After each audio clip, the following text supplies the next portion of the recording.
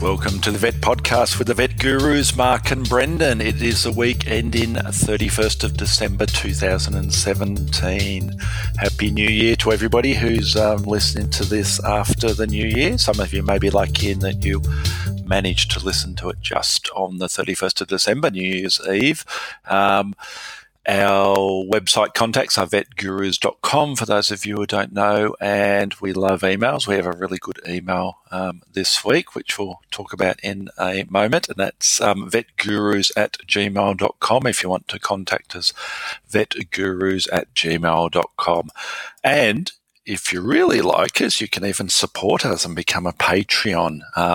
If you look on our vetgurus.com site, there's a tab saying help us, and you can become a Patreon of us, and that means just throwing us a bit of money, $1 a month, something like that, or maybe a bit more. And Mark, how is the Patreon site going? I know you have looked at it recently. How many patrons do we have so far?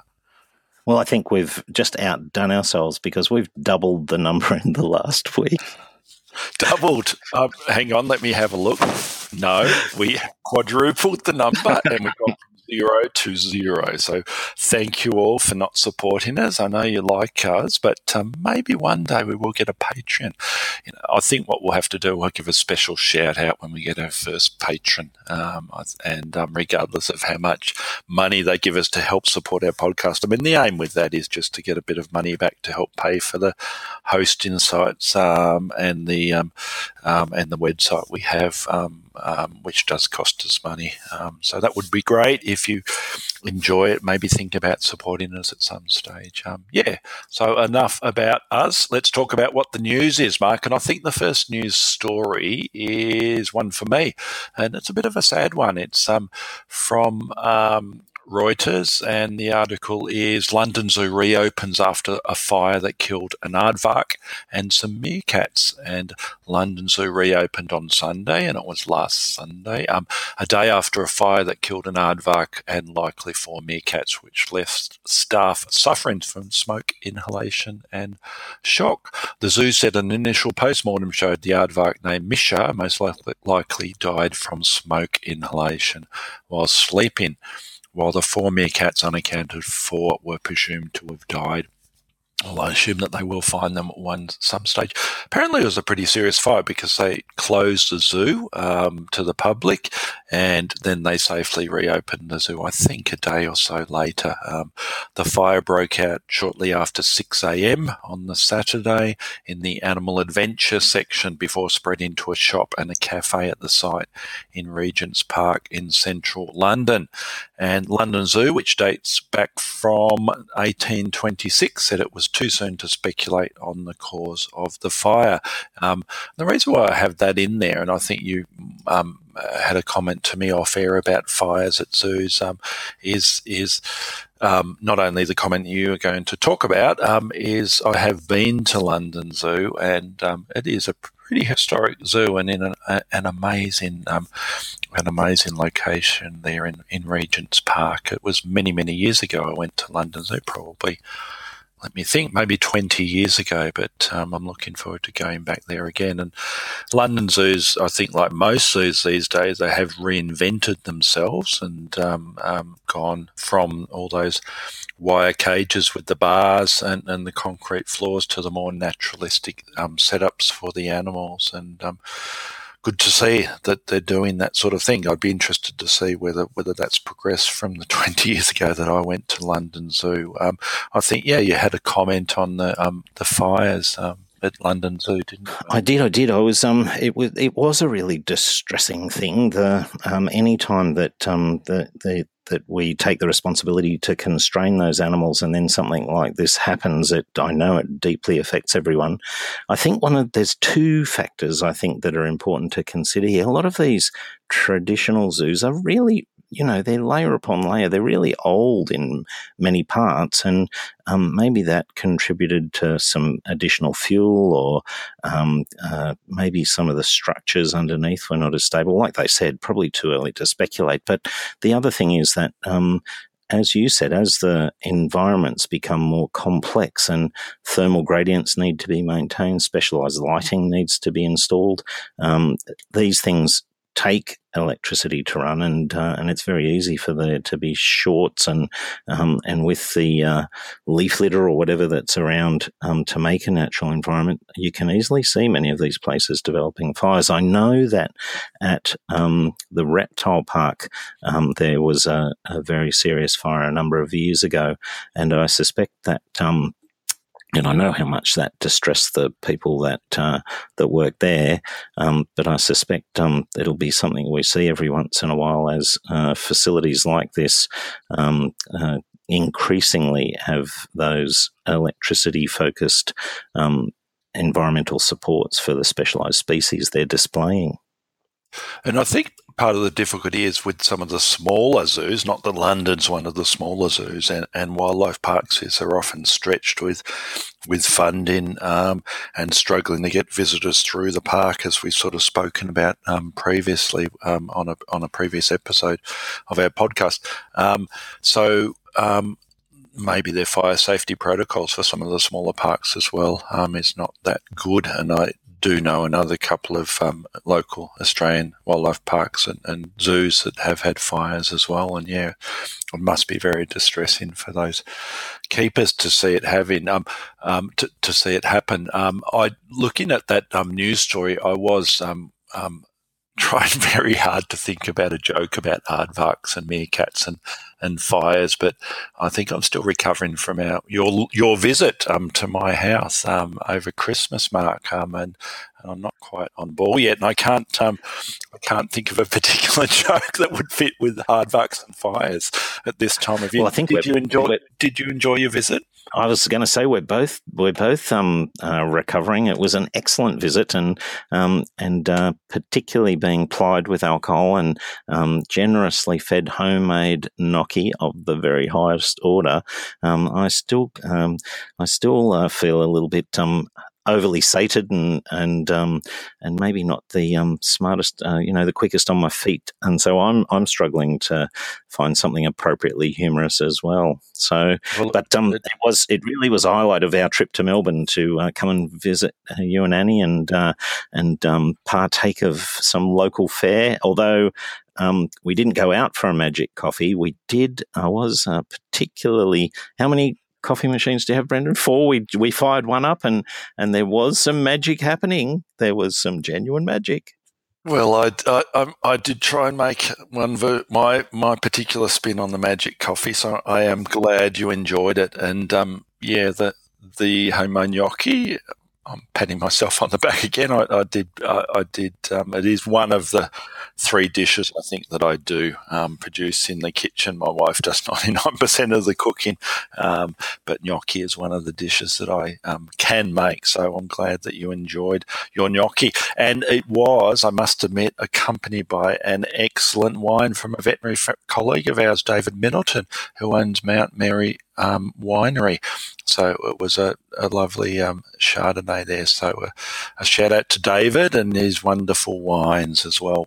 I think maybe one day we should do a podcast just on vets and their hobbies and talk about vets who own wineries and vets who own other businesses as well.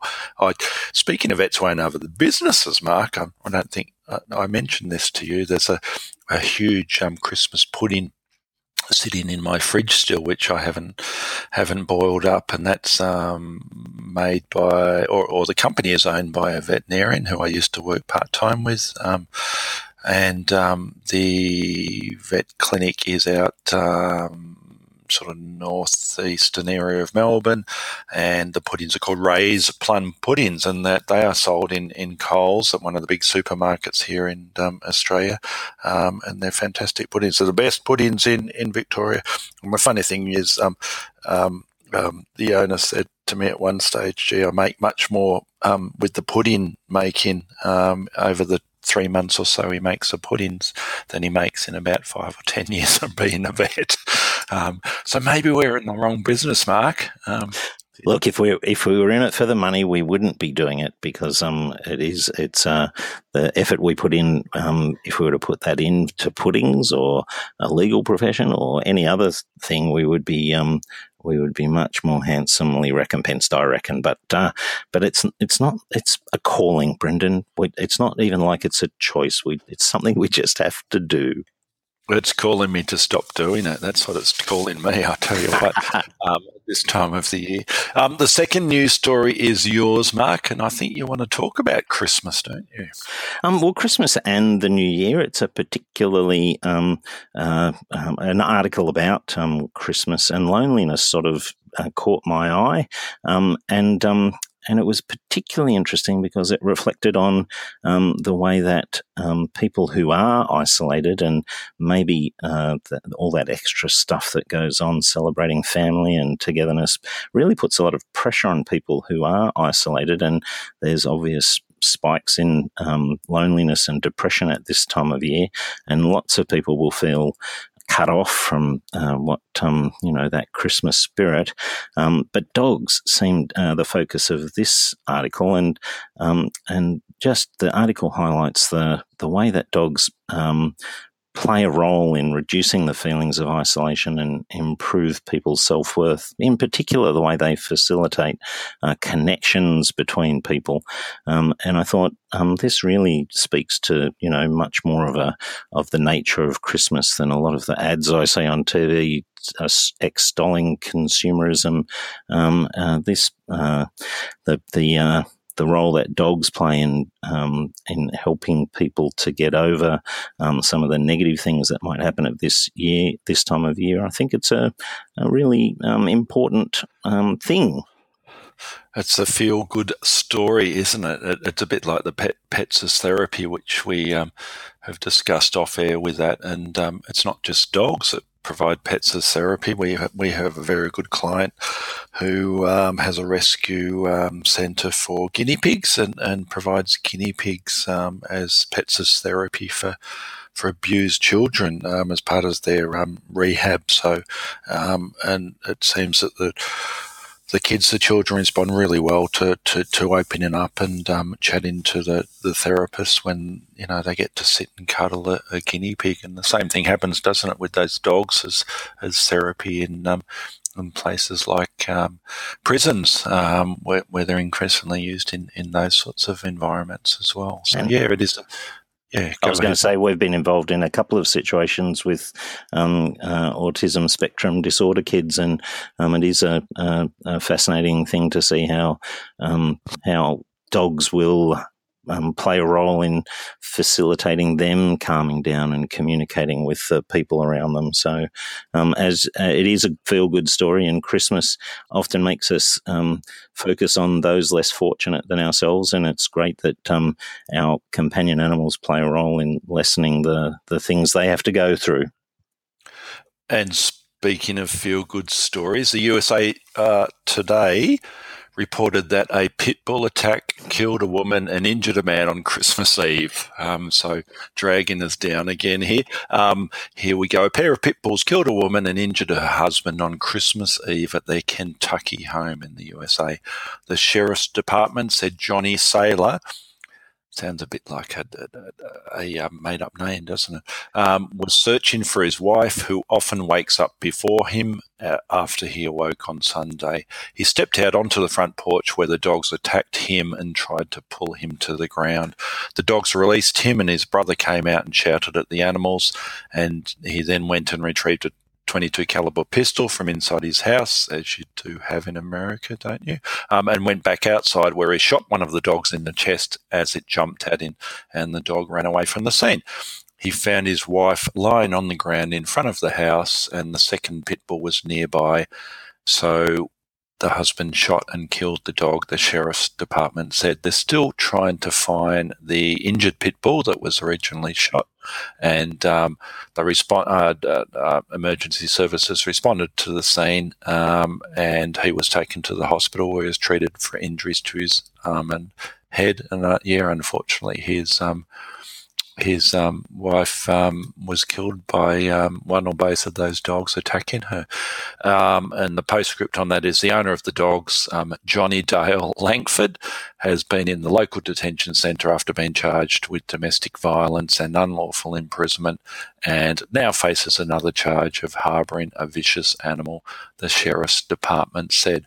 So why did I put that story in here? I think it was, well, being careful about animals, and have you seen many in practice? Do you see many dogs that you truly believe are extremely aggressive dogs that are just crazy dogs that shouldn't be with us, that are just too much of a threat to even vets who may want to try and who should be able to manage them or handle them better than potentially the lay person? Yeah, have you seen many? Well, I think it's a really interesting question, and we have taken the time to sort of make a little bit of an estimate of the number of dogs that we've seen in total. I estimate that something of the order of 16 or 17,000 dogs since I graduated, and of those, there's a handful who. Probably, I don't know, maybe a couple of dozen who were dangerous, but they were dangerous because they were highly anxious or fearful.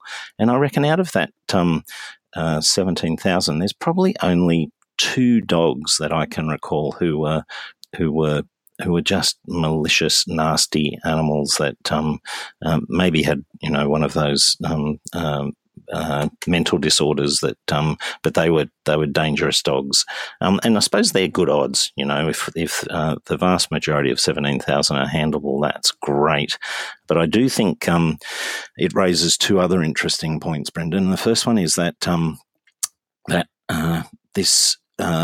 article mentions the pit bulls, and that raises in my mind the argument in Australia about breed-specific legislation, breed-specific prohibition, which I understand why people see that as a relatively simplistic response. But as we've discussed off-air, the professional, the special interest group of the AVA who deals with behaviour is fairly vigorous in their suggestion that breed-specific legislation is counterproductive and probably doesn't do anything to lessen the likelihood of a problem. And the other thing that jumps to my mind is that we are so lucky to have dogs as companion animals, and they give us, like I said, the odds 2 out of 17,000.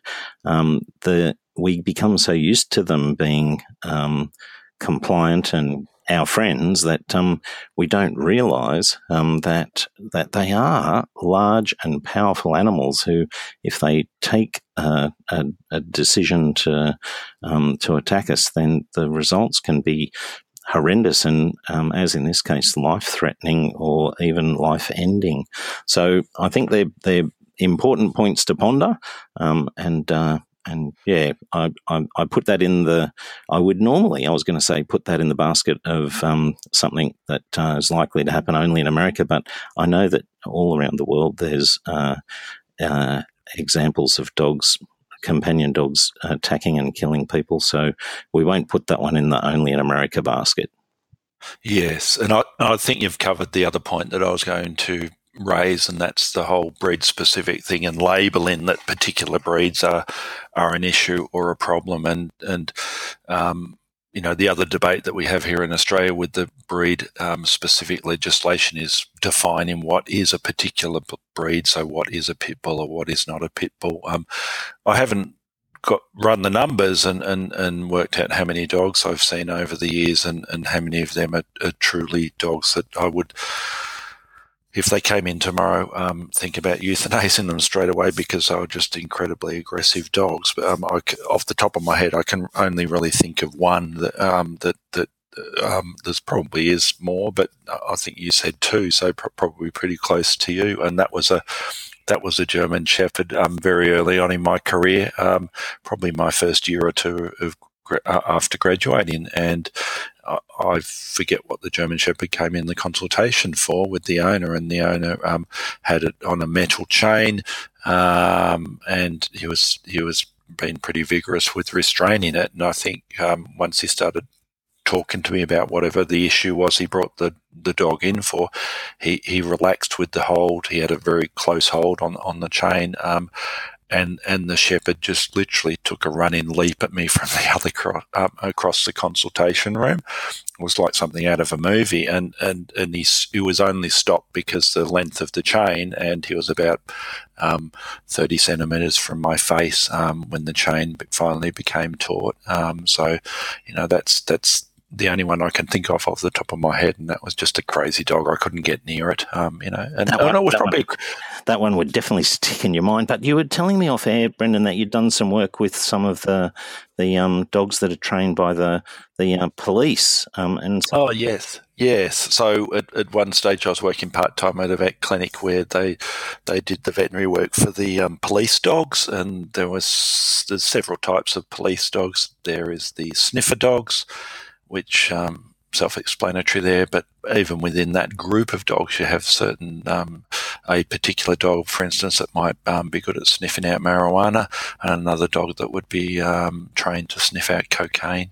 So they're pretty specific, I think, as far as which particular drugs they may sniff out. And they're pretty placid dogs, and a lot of them were the obvious ones that you may think they are. They were beagle type dogs and those sort of smaller dogs. And then the other two groups I can remember, are the general purpose dogs, and they're often German shepherds, and they would be used for general patrols and around the city areas and for crowd control at events and protests and that. But the ones that were extremely difficult to deal with dogs were the ones they called the siege dogs.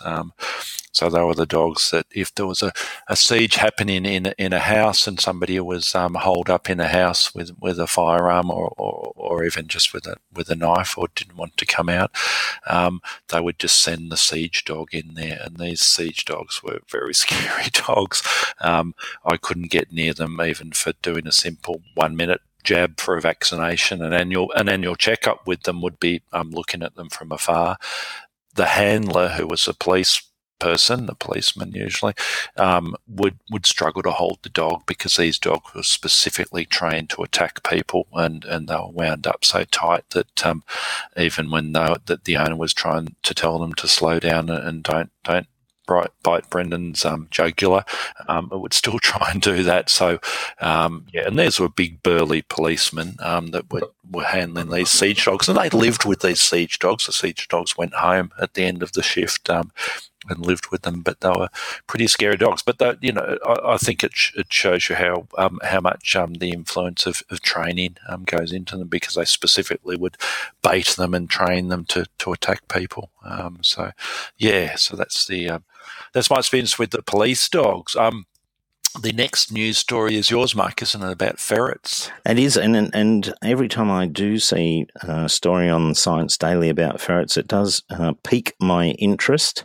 And this one was one that examined the genetic diversity in ferrets. It's really, it's probably a thing that I've thought about myself, given the frequency with which we see particular diseases and the approximate life expectancy, and also knowing the history of the relatively low numbers of ferrets that may have started acting as founder stock in our country, maybe in other countries as well. It was a really interesting article to peruse, and the key central part of the article talked about sampling 765 ferrets from 11 countries, and they were particularly looking at genetic markers which would give them clues about inbreeding, and their conclusion, not entirely unsurprising, I suppose, was that particularly in North America and Australia, New Zealand and Canada, there was extremely low genetic diversity, whereas the ferrets in Europe definitely had a higher genetic diversity as a result of periodic hybridization with their wild polecat ancestors, and, well, not specifically the ancestors, but, the wild polecats currently, in the wild now, and so those little reintroductions of the broader group of genes to the captive population has ensured that those ferrets in Europe have that higher genetic diversity. But even those ferrets had much lower genetic diversity than their wild ancestors. And it probably also explains that narrow genetic diversity probably explains some of those common diseases, the cancers, the adrenal adenomas, the insulinomas that we see, and probably also leads us to suspect that there is slightly the gene pool the small gene pool in Australia is probably different to the small gene pool in Canada or North America, and that might explain why there are some diseases that we see here that we don't necessarily hear about as we look at the American literature or listen to the stories online from our American colleagues. Yes, and I think it also the follow-on from that is that we need to be really careful about interpreting the differences within these species between countries. So if we look at the ferrets in Australia and compare them with the ferrets in Europe or the USA, that we could almost call them a subspecies, I suppose. So we have to be a little bit careful when we're interpreting things like clinical pathology and reference ranges that are often referenced just on one particular group of ferrets in a particular country. For instance, I think most of the ferret ClinPath normals may be from the USA, and we should, in Australia, be taking 20, 50, 100 ferrets and working out our reference ranges for our clinical pathology for our Australian ferrets, because there's a pretty good chance that we will have some variation from the norms with what we'd see. And the same with I think a lot of the other species. You see a hell of a lot more birds than I do, Mark. I mean, do you see big differences with budgerigars, for instance, that we see as pets in Australia with budgies that you may see overseas, or you have seen overseas? Well, that calls to mind the whole British show budgerigar story. That we definitely see a huge difference between that selected for strain, which for many years didn't return to Australia. So our Avery budgerigars are very reminiscent of, just slightly bigger than the wild ones, and their feathering patterns very similar. But once the birds that were transported to England and became their show budgerigars were selected for many generations for heavy feathering and heavier body weight, and those birds are completely different, and their immunity is completely different, and so we see a completely different set of diseases affect those birds.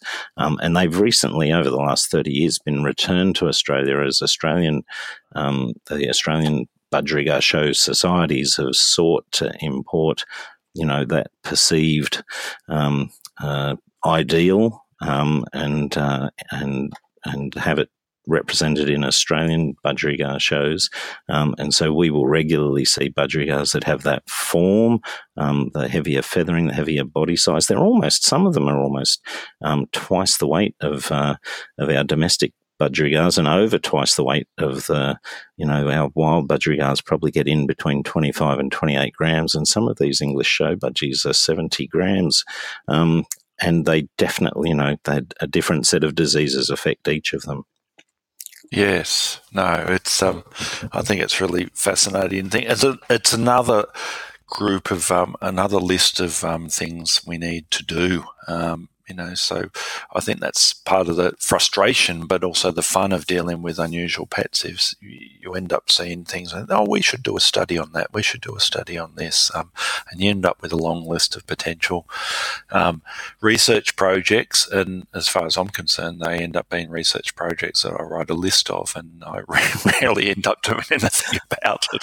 I think we've both got a good list of those, and maybe one day they'll come to fruition. We just end up talking about them on our podcast. I think is what we end up doing. The next story is for you, Mark, and that is low altitude skiing can slow down aging. I'll read this out. I don't think you know much about this one, and it's for you because I know you do like a little bit of skiing. So this relates, and I think this is a typical. And this was from Science Daily as well. So the typical sort of news story over the Christmas New Year period when they put a few silly stories, but there was an actual study done in Norway about this, and it relates to Einstein's general theory of relativity, which was he proposed in 1915, which explains gravity and space-time, etc. And yeah, it talks about the perks of being a skier, Mark. So you'll be happy with this. So I'm just skipping over to one of the paragraphs here in the study there that was done in Norway, as I said. For a recreational skier/runner, decades of running and ski training would result in gaining a few nanoseconds over an average Norwegian's lifespan. Assuming that you're, this doesn't apply to you. Assuming an average recreational skier runner goes at 12 kilometres per hour. I think you go about 3 kilometres per hour, don't you, Mark? Because I was hoping that the title of this article was "Low Velocity Skiing" and how it's likely to extend your life, but. Yeah, well, reading on further, it says you would gain several nanoseconds, so you would slow down aging by well less than 1 second if you did about 5,000 hours of training. Although they do say which is easily achievable in an average lifetime of a Nordic person. So there you go. We're living in the wrong country, Mark. Now, were you telling me that that you're about to take up carving the powder yourself? This wasn't a trigger, was it? No. The most I've ever done skiing is a very, very small amount of cross-country skiing in my youth a long time ago. So, and with my dicky knee, I don't think I'll be doing too much skiing in the future. But there you go, Mark. I was wondering why you were looking so youthful when you came over to visit me. It's all that skiing you've been doing. You've cut almost half a second off your life with all that skiing there. Although the amount of alcohol you drank, I think you've added another. You've taken off another 3 weeks. So it doesn't quite average out for you, unfortunately. That's the bad news. The last news item is one you had there about the 20 hardest to fill jobs in Australia. What was the story with that? I was really keen to talk about, I found it fascinating I'm just bringing it up here at the moment because I've had this last year. It's been a pretty good year, but one of the things that's been a little bit difficult about it for me has been getting staff. We've had a little bit of turnover at work, just the normal sort of process, nothing acrimonious, but it has meant that I've been on the lookout for veterinarians to take up positions at work, and it's been particularly difficult. And then I was interested to see in the Sydney Morning Herald that there was an article just earlier in December which listed the 20 hardest jobs to fill in Australia. And the way they measured this was they looked at the percentage of unfilled places after an ad had been out there in the marketplace for 60 days. And veterinarians ranked second out of all the job ads they analysed, with more than 42% of the jobs unfilled after 60 days of advertising. And I wouldn't be surprised if they extended that out to 120 or even longer, that there still would be a significant percentage of those jobs that aren't filled because, geez, there's just not that many vets out there looking for work. And I think that's the conundrum, isn't it? We're pushing out more and more veterinary graduates with the vet schools that have sprung up over the last 10 or 20 years, especially here in Australia. And yet practitioners, apart from those inner city practices where I think most people still want to end up working in the first few years of their veterinary careers, struggle to attract veterinarians. So where are they going, Mark? What are these people doing? Well, as you well know, I've got a bit of a theory about many things in life, and I definitely have a theory about this.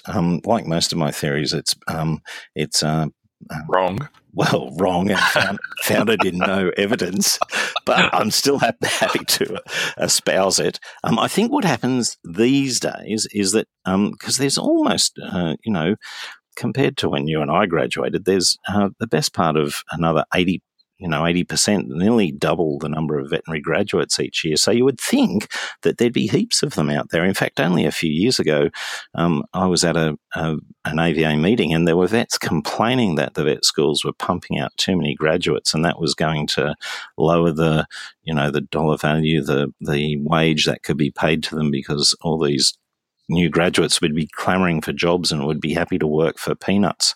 But I think what's happened has been that the changing nature of work and the changing nature of our profession means that when you and I graduated, you sort of came out, got a full-time job and worked full-time. Well, we're still working full-time until you 40 years later you retire. But I think a lot of the more recent graduates, they come out, work full-time for 5 or 6 years, take a couple of years off, come back part-time, work for another 5 or 10 years, and then maybe leave the profession altogether using the skills they've acquired, the interpersonal skills, the problem-solving skills, the scientific method. They apply those skills in other areas. So I think that rather than having, one full professional career unit, each graduate is now probably only contributing maybe a half or even less of that. And there's no, I don't want anyone to think I'm offering judgment about that. I think that each person has to chart their way through their life and do the thing that's most gratifying and satisfying to them. But I think the consequence of that changed perception of the way that the profession will fill out the working career of graduates means that there's just not as many graduates looking for work as there once was. And I think it's probably similar in other professions as well, in that people move around these days, and it wasn't the old you get a job and you stick with that job for the rest of your life, which applied with the trades as well as, and not just the professions. And the younger generations tend to move around much more as well. And I always remember one of the sayings from the late, great Professor Jubb, who was the Dean of the University of Melbourne Veterinary Science Faculty. He always used to say, we're training veterinary scientists, we're not training veterinarians, we're not. And I think that was a really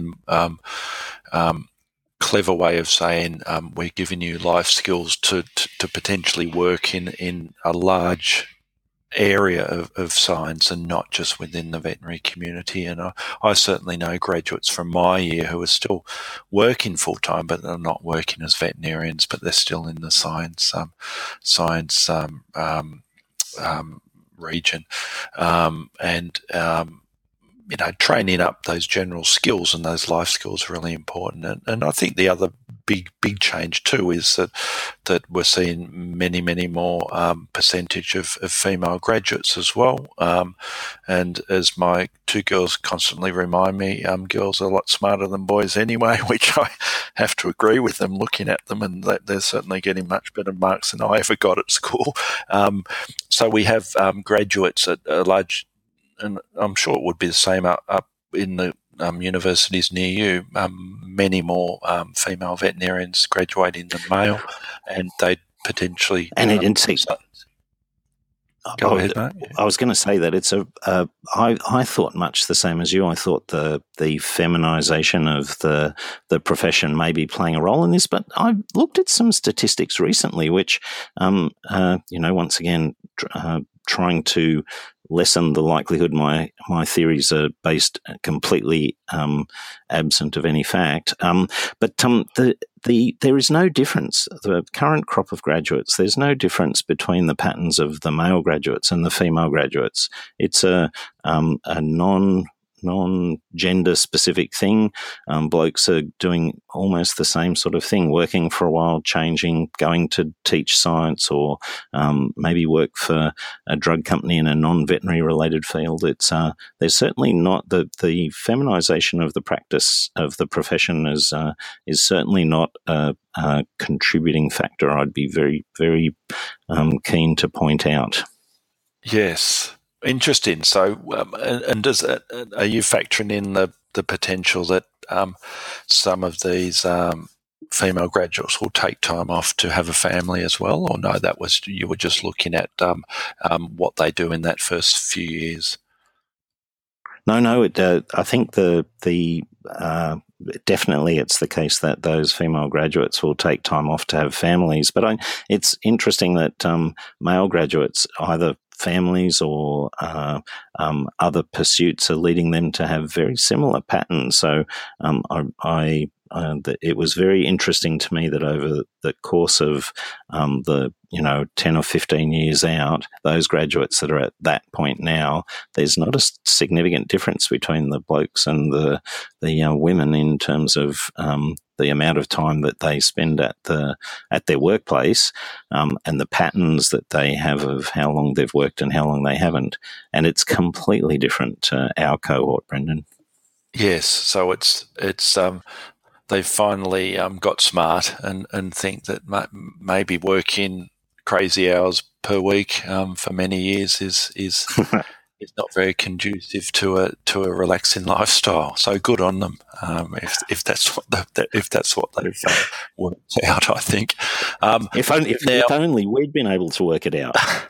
No, we were too dumb to do that. We wouldn't get through.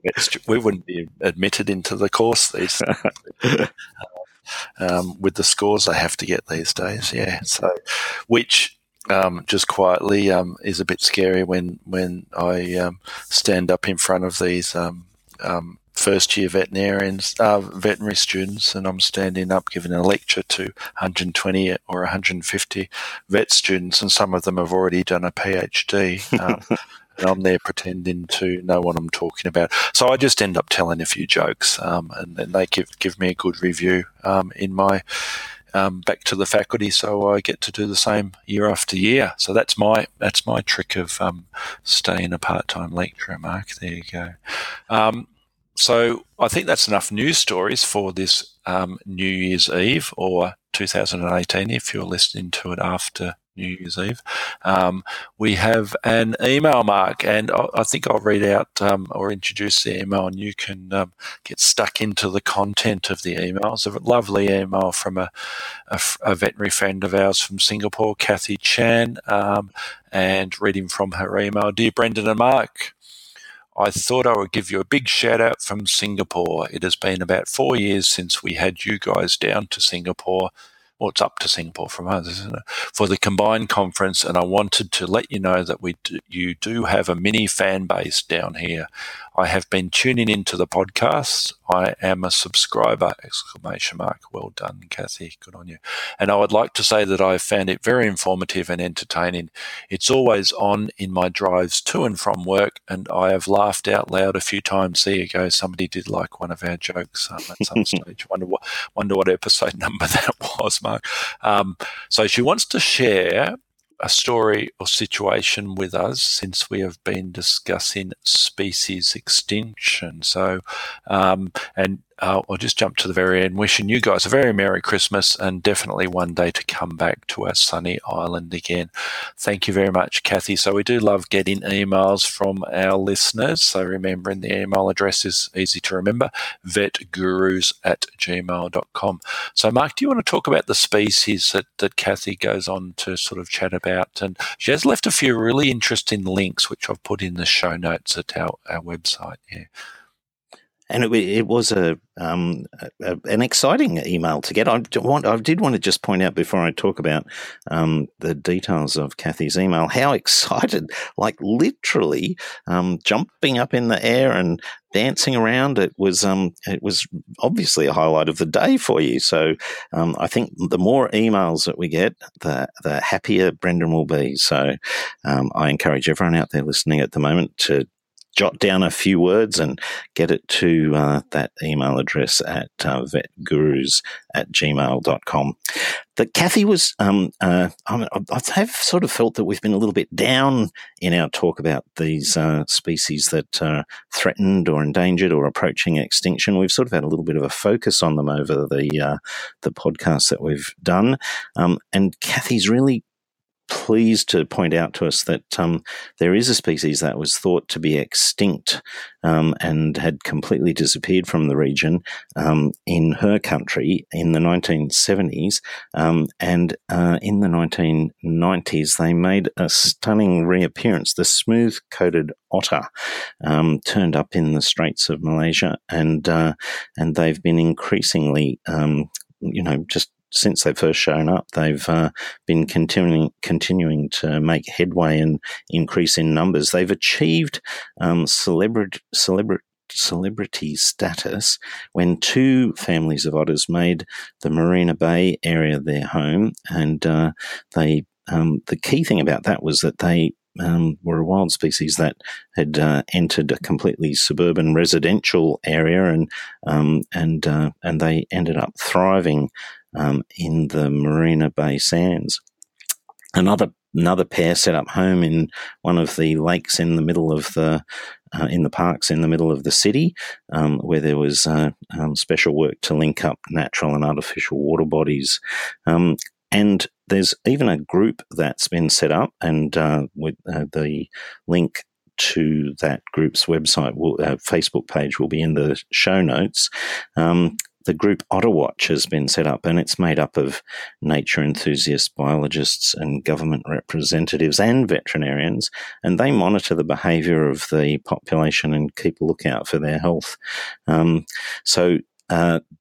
This is a classic example of and Kathy's really keen to point out that it's an example of a species that's come back largely because of public support and public pressure. The people that have driven this species to become so popular in Singapore, there have been a real drive to ensure that everything has been done to maximise the chance the species could get a foothold, and as they have, and then continued to grow. So I think that's so often we're talking about things that once I've finished talking about them, I have a little tear in my eye. But this time, it's just so exciting that this has happened, and it gives us another reason to make sure that we get back to Singapore, see some wildlife, and have another conference there, Brendan. It sounds a plan, Mark. Yeah. And looking at those links there, and one of the links that we have is a video of these otters in Singapore. You can see why the locals really latched onto them and wanted to follow their progress and the recovery on them, because they are really cute, aren't they? When you see the pictures of them and the videos on them, which not putting a downer on it, but putting a downer on it is my comment is always that it's really easy to get funding for really nice, cute animals, and if it was a really ugly toad, for instance, that they might struggle to get a following for them. But it is good to see, and it's that connection with nature thing. I think it's important to try and keep encouraging the general population to have that connection with nature, and regardless of what species it is, rather than, because no matter how many Attenborough videos you watch and Attenborough, Planet Earth shows you watch, and they're fantastic, it does not make up for seeing an animal up close, does it? So that's, I think, one of the main reasons why zoos are still flourishing worldwide, is it's that connection with the individual animal. So when you do go to a zoo and you look up in the air and you see that giraffe, and you look at it and you think, gee, that is an amazing animal. You won't get that perspective unless you actually see the animal up close. So I suppose that's one one pro for why zoos should exist, isn't it, Mark? Not that I'm saying zoos should or shouldn't exist, but there's that disconnection, isn't there, with nature? You were going to say something, I think. I was just going to echo what you were saying. I think there is an argument for zoos to exist, but I think that, as you said, they've really got to justify their existence and celebrating and encouraging that connection with nature, because you can't protect something that you don't know and you don't love. And it's only when, you can smell and feel and measure the size with your own eyes, that you can develop the affection for these animals. And if you don't have it, then you don't care. So I think there is a strong role for that connection to be carried out by zoos. And I think it's you listen to the people who work at zoos, and it's one of their main priorities these days to ensure that that they foster that connection with for the general public with the wildlife that they're in charge of. Yes, and it just reminds me, you need to smell the nappy of your own child before you can really appreciate how much you love your own children, don't you, Mark? Not that ours are doing that anymore. In their late teens and early 20s, but sometimes you need to experience it in order to experience it, don't you? Well, I think we should move on to just a little general discussion of our thoughts on 2017, because here we are at the end of 2017, moving into 2018. And is there anything you want to say, Mark, about any predictions, for instance, for 2018 for the veterinary community, or happenings in this year that you were upset about, or I'm sure you got a theory on something that you can share with me? Well, I think that I've got a couple of points I was keen to make. The first one was that I think I'm really excited over the last 12 months to just see how far we've come. We were talking earlier about the way that new graduates are so much more conscious of the work-life balance and how they change their life to make sure that they can maintain those things. And over the last 12 months, the mentoring systems that have been put in place, the increasing number of support systems that are available to veterinarians, the connections we have so that we're not as isolated, I think they are making a significant difference on the ground. And my prediction in that regard for the next few years is that there will be a lot more refinement of those services, and there'll be a lot more acceptance of them, so that people who need them feel much more comfortable just calling up and making whatever arrangements they need to maintain their own mental health. I know that I would do it at the drop of a hat, seeing the consequences of not doing it. So I reckon that's a trend we'll see in the coming years, and it's something I've been proud of over the last to see it happen over the last year. Yeah, I think that's. But sorry, butting in there. I think that's fantastic, that whole graduate mentoring aspect. And hello to my mentee, Madeline. It's your shout for lunch next time. Thank you very much. I wish I had it when I just graduated, because those first few years got pretty dark without much support from anybody to lean on. And when I graduated, we only had 46 of my year that graduated, and we dispersed all over Australia and some even internationally.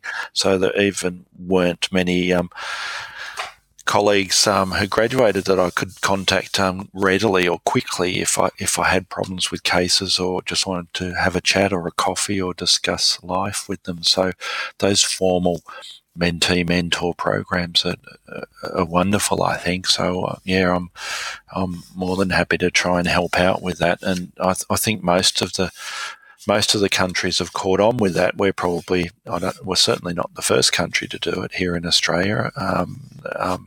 But I'm glad that the AVA has really jumped on board with it and is supporting that. So it's fantastic. Yeah.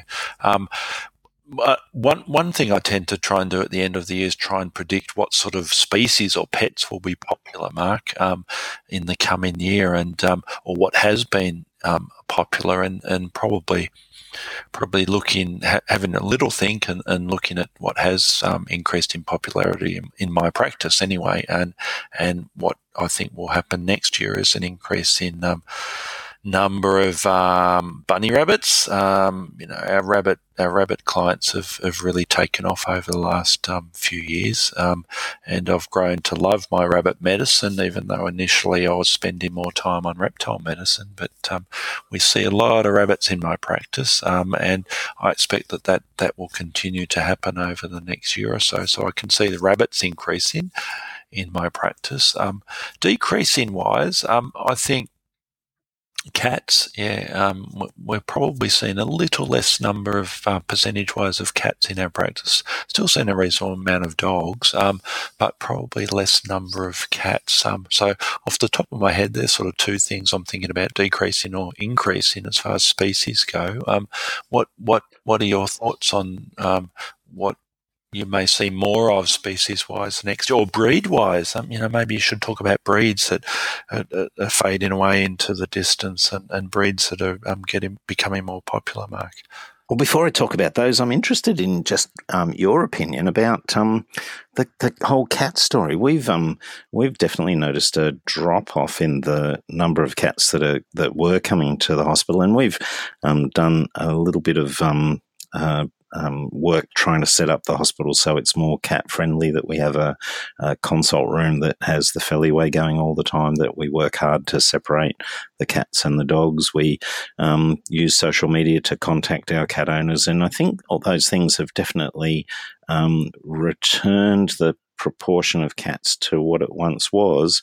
And I don't think there's a drop-off in the number of people owning cats. I just think there's a drop-off in the number of people who want to bring them to a veterinary hospital. Do you think there's a reason for that, Brendan? No idea, but I think your theory is spot on there. I don't think there's less cats. I just think less cats are being brought into the clinic. So why is that happening? Let me tell you my theory. Yes, I'm sure. My theory. My theory is that it's a reflection of the triennial vaccine story. I think that people always hated taking their cat to the vet, and despite our insistence that it was for the annual health exam, people really were only bringing their cats in to get their vaccines. And once the necessity for that has dropped off with the development of multi-year vaccines, people just think, oh, well, they're vaccinated. I'm not going to put up with the cat meowing at such a pitch that it shatters some of the bones in my leg for the whole drive into the veterinary hospital. I'm just not going to have that piercing noise in my ear. I'm just going to wait till next year when they need their vaccine. So that's my theory. Yes. Well, I'm sure it could be correct. The difficulty there is trying to convince them about preventative health, and it's probably the opposite, isn't it, with our unusual pets, and that most of the time we spend with the unusual pets is talking about preventative health and trying to stop these diseases happening before they feed them the wrong diet or house them incorrectly. And we spend a lot of time educating our clients on that sort of things. And I think our exotic or our unusual pet owners are pretty keyed up about that, and they're quite willing to bring them in for regular checkups, or we find that the case. Whereas, maybe the dog or the cat owners are just thinking, gee, I only need the injection every 3 years for my cat, and will only take our cat to the vet if it's fire brigade things, it's broken a leg or it's has snake bite or something else, rather than they don't see the value. Maybe we're not promoting the value of the preventative health properly, saying, look, in the long run, if we monitor your cat and we can pick up early signs of illness, and we can do, once it gets to a certain age, we think about doing blood screens, we can help detect and treat these conditions and help your cat live a hell of a lot longer than if we just ignored it and only brought it in every 3 years.